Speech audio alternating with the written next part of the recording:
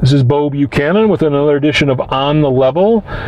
Just finished Lodge Night at Arizona number 2, and I have a guest. Tim, why don't you go ahead and introduce yourself? Give me your name, the name of your home Blue Lodge, and any offices or titles you have connected to that lodge. All right. My name is Timothy Doherty. I am the Worshipful Master of Paradise Valley Silver Trout Lodge number 29 in Phoenix, Arizona. And we are just in the process of taking you home, but tell me, why were you here tonight? Why were you at Arizona number 2? I was asked to come down and perform the lecture, which I also ended up doing Senior Deacon, King Solomon, and several other parts. We made good use of you. And I like to start out by asking people, tell me, when did you first hear of this thing called Freemasonry? Do you remember when you first heard of it or first thought about it? Vaguely, I heard about it when I was younger. Both of my great uncles were Freemasons. One of them was master of Lakewood Lodge number 728 in Long Beach, California. He was master in 1990. My other one was a Shriner, very big Shriner, drum bugle corps. That was big back in the day. I don't think people realize. Absolutely, especially in California. Yeah, I see a lot of pictures of that online. And both of them passed before I got the opportunity to really learn a lot about it. And then I joined DeMolay when I was a freshman in high school. So how did the connection to DeMolay happen? My girlfriend at the time was Job's daughter. Okay. With Bethel 19. And so when I got together with her, she introduced me to Glenn Van Steeder, who was the great guy. Yeah, the man's been my mentor ever since. Too bad you're sad to see him go, I bet, huh? Oh, absolutely. So you had the Masonic history, and then your girlfriend introduced you to DeMolay, so it was kind of pretty much built into your DNA. In many ways. Once I joined DeMolay it was actually, it was 11 days before my 15th birthday. I started learning about the different lessons in DeMolay and why they were valuable to my life, and all the experience I was able to earn from that. And as I got older, I learned a little bit more about Masonry, and I told myself I want to go join the lodge. So as soon as I turned 18, I walked into Dan Schwartz's office and said, "Worshipful, I'd really like to procure a petition from you." At which point, 86-year-old Dan Schwartz looks up at me and says, "Here you go." So filled it out that same day. Got Glenn to sign it. Worship Brother Todd Tretner also signed it, and I turned it in the very next day. So what was the draw? I know about the connection of DeMolay and Freemasonry, but what was it that made you want to go in so quickly that made Masonry so attractive? Well, like I was mentioning a little bit earlier, Glenn has been my mentor. He's the man. Even in DeMolay, he was yes. Okay. My dad passed away in 2012. So I was only 16 at the time. I was almost 17, and I was kind of having a hard time with that, and he really stepped into that role. He showed me what a dad is like, because my dad had a lot of problems personally, and it ended up being the greatest opportunity of my life. And I actually made the man cry when I stepped down as State Master Counselor in 2013, just after I graduated high school. I explained to him that I felt that he was my second father. And you see a guy with bagpipes in one arm and a suit of armor, because for some god-awful reason he was wearing the armor that night, and I just don't remember exactly why. But you see him slam the little hood shut. So you must have been pretty devastated when he said he was moving. Yeah, I mean, I understood, because it was an offer they couldn't refuse, but you know, I still talk to him. I ran into him at Grand Lodge Communication. I saw him playing the bagpipes. Yep. That was really awesome. I finally got to talk to him a little more. But we should go up and visit him. I'd go with you. Yeah, actually, my wife and I are looking into. We wanted to go up this next month because the girls Job's daughters have their Supreme up in Logan. Oh, that's right. Yeah. And we have friends who live in Logan, and then Glenn lives in South Jordan. So, you know, it's literally right on the way. It's a 25-minute drive. Is he active already in a lodge up there? I remember the exact words he told me when I asked him about it after I found out he was moving. He's like, I plan on joining a lodge up there, but the moment they ask me to become a chair, to become an officer, I'm going to demit immediately. Because he's been a Freemason for 17 years now. And that entire time, he has spent almost 4 out of the 7 nights of the week away from home. Wow. And he wanted to dedicate some time to his wife, Laura, who is just the most wonderful woman you'll ever meet. Oh. So tell me, you've already shared a little bit, but I like to ask people to tell me about some of their favorite Masonic memories, either a funny story of something happened, or if there was an event that particularly meant something to you, or somebody else other than obviously Glenn. Anything else that pops to mind? Ooh, I've got several stories. Some of them probably shouldn't be public for many reasons. Because, you know, even we as Masons, as perfect as we try to make ourselves, we're still human. We're prone to our imperfections. Right. Like, for example, drinking at low 12. Right. We won't share those stories. Yeah. I guess some of my favorite things have been just being a part of a brotherhood. You know, it's interesting because it's hard to pick one particular event, especially when you're as active as you and I are with our lodges. There's so many of them to think about. Right, there's so much going on. But I think one of the big ones was when I first joined DeMolay, and I was first being introduced to Masonry, really, like, as a whole. Works brother Brian Westerman, he was still, he was like junior deacon of PVST at the time. That's how long ago that was. Okay. We were out at Ben Avery, and I hadn't shot a gun before. Seriously? I'd never gotten to shoot a gun before, because my dad's time in the military, he was kind of like, he owned one, but that was about it. And we were at the clay range, and he brings out this like 14-inch combat shotgun. He called it the Zombie Killer. And we were doing clays. I picked that up instead of the long rifle, long gun, and I'm hitting every single clay. And he's looking at me like, how on earth are you doing that? And I'm like, this is my first time shooting a gun. He's like, what?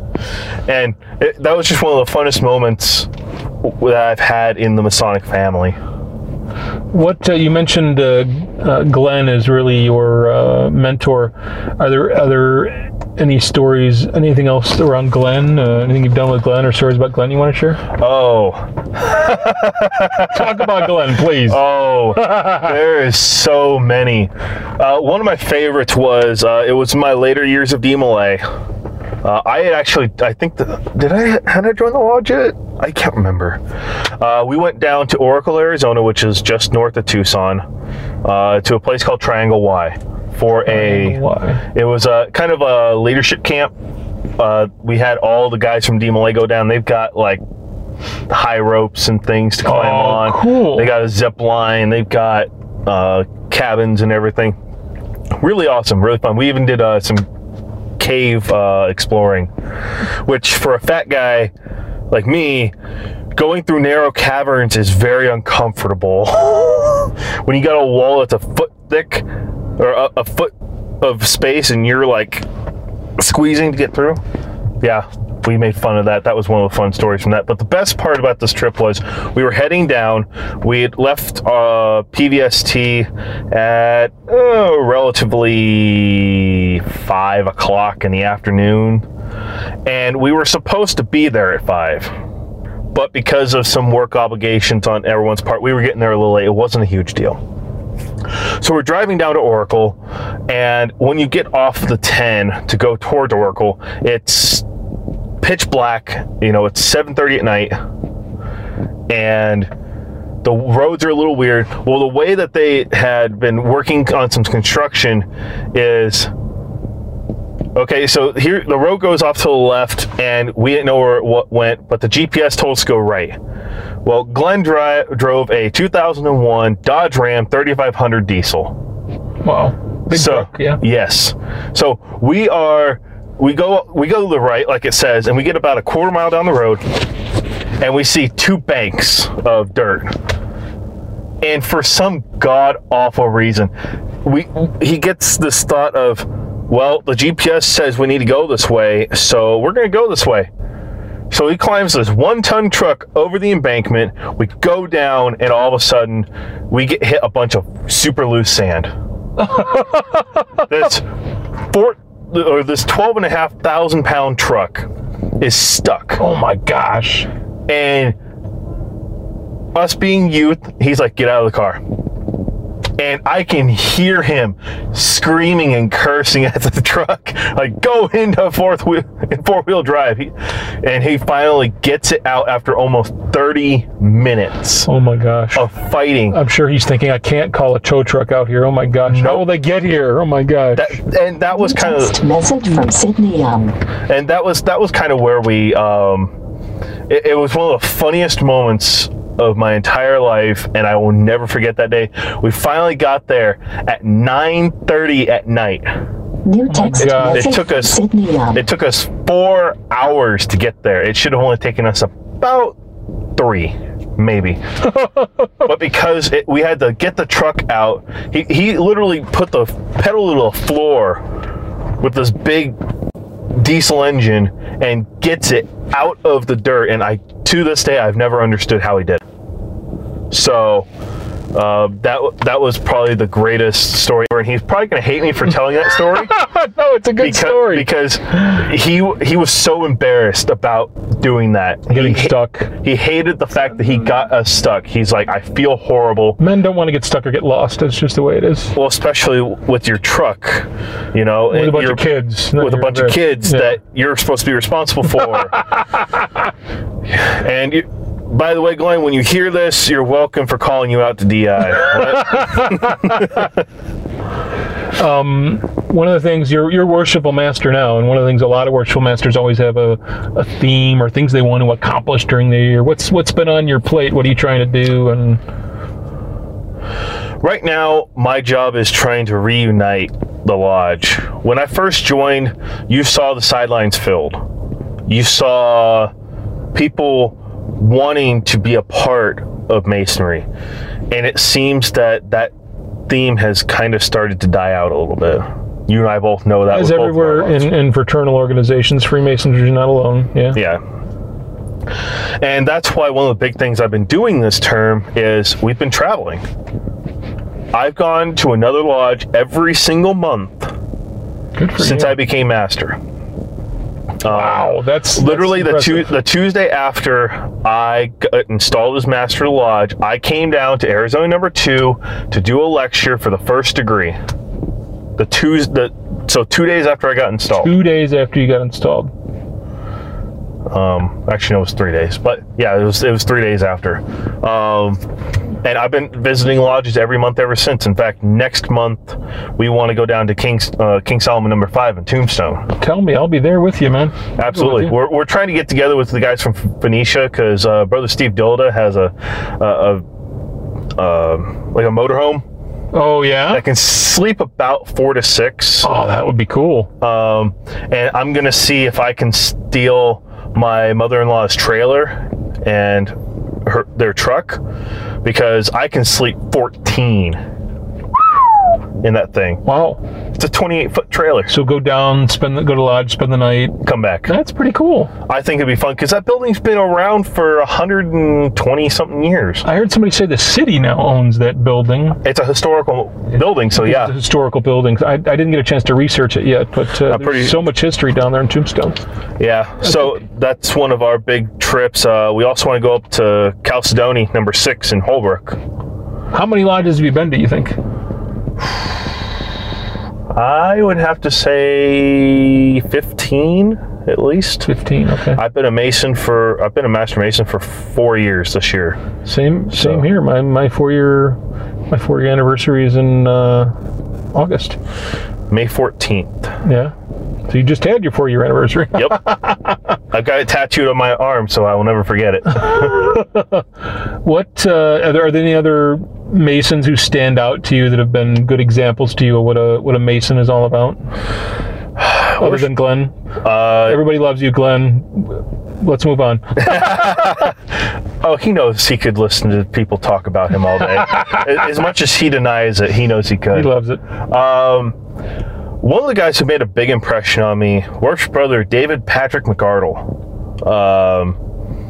He was master in 2005, and then he was master last year, but due to some illness, he had to step away. He gave me my first degree lecture, and because of him, I wanted to learn that lecture desperately. Really? So I did. I went. That was one of the first things I did. I learned the apron lecture, then the EA lecture. I'm learning the EA lecture now. Yeah, and the one I hated the most was the second. It's not that I don't love the symbolism in it. It's just too damn wordy. One of the things we say about Masonry is we take good men and make them better. Has Masonry done that for you, and if so, how? I think that Masonry does that over time. You know, I've only been a Master Mason for 4 years. I'm barely at the beginning of my journey. The guys who get to answer that kind of a question are guys like Worship Brother Dick Russell, who's been a Mason for 67 years. He's 96 years old. Wow. 94, 96, 102. He can do that entire book from memory at his age. It's remarkable. It has changed me. Not only has it made me think differently, it also makes me remember many things I learned in DMLA. Like, for example, you think twice before speaking once. Something that most of us should try to inculcate into our lives. Good advice. That's an interesting thing you touched on, because I wasn't DMLA, I don't know, but is that the whole point, that Masonry builds on DMLA? That is precisely what it does. If you go to a DMLA initiation and then go watch each of the 3 Masonic degrees, you are going to see a lot of similarities. Okay. A lot of the same lessons are inculcated in both groups. Well, because the man who wrote the DMLA ritual was a Mason. Right. Was it Dad Land? Is that no, Frank Marshall. Frank Marshall, I'm sorry. If I remember right, yeah. It was in Kansas City, Missouri. That was I think the first edition was published in 1921, if I remember correctly. A long time ago. I always remember that Bill Clinton was a DMLA. Yep. He was a DMLA in New York. And actually, he was a very big advocate for DMLA afterwards, before he moved into the presidency. What else? Anything else you want to say that we haven't talked about or covered, or any parting thoughts? I guess one of the biggest things is, you're going to find that there's people who want to let their ego infiltrate the peace and harmony of the lodge. And the best thing I can tell people is, don't let your ego in, because it's going to rip your lodge apart. Many lodges, mine in particular right now, is having to deal with things like that. Ego is the enemy. There's a book out by that, and I just bought it and I'm reading it. People start realizing that, hey, I'm in a position. I have some power here. I think I'm better than people. Well, no, you're not. I mean, this radio show is called On the Level. Yep. We part upon the square. We meet on the level. Yep. We are all equal in that room, whether you are a day laborer or you are the CEO of a company or the President of the United States. In that room, you are equal. And that is what Masonry tries to teach, and some men start to forget that. So I guess what I'm trying to say is, don't forget that you're not only making yourself better, but you're doing this for the betterment of mankind. Thank you very much. I appreciate your time. Thank you, Brother Bo. You're welcome.